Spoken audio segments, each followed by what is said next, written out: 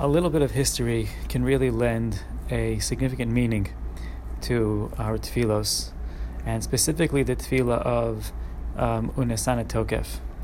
This is a presentation in the Motivating Melodies series that we've been producing this year at Beth Jacob. A thank you to Jonas and Gavant and Dr. Ari Leifer and the rest of their team. They've put out some fantastic and really moving recordings of different parts of the tefillos, of the prayer services on Yom Noraim.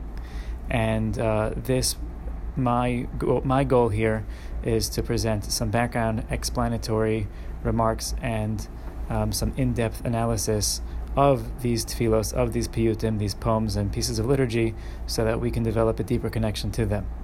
The first one that they released is Ein Kitzvah, which is the moving, stirring march that we sing before Kedusha on Musaf services, both Rosh Hashanah and Yom Kippur. However, when I started to look into Ein Kitzvah, I noted and realized that Ein Kitzvah is just the end of the piyut, perhaps the most famous and most central of all piyutim, all liturgical poems that we sing on Yom Noraim, and that is the piyut of Unesana Tokef.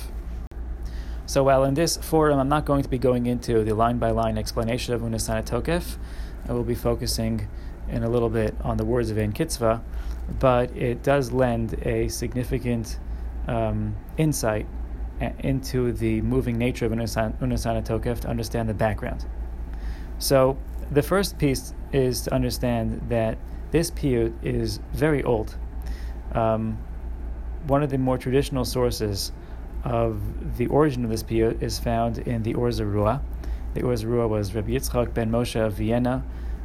He was the Rebbe of the Maharan Mirotenberg, and he lived in the 1200s in Germany. And he records the story of the origin of this piyut. It's found in the bottom of your art scroll Machzorim. You can read it there, and it's really most appropriate to be read on Rosh Hashanah or Yom Kippur itself. But just the basic outline of it is that it was written by a Rav Amnon of Mainz, Germany. It's an amazingly moving story of Rav Amnon's terrible fate after he refused to convert to Christianity.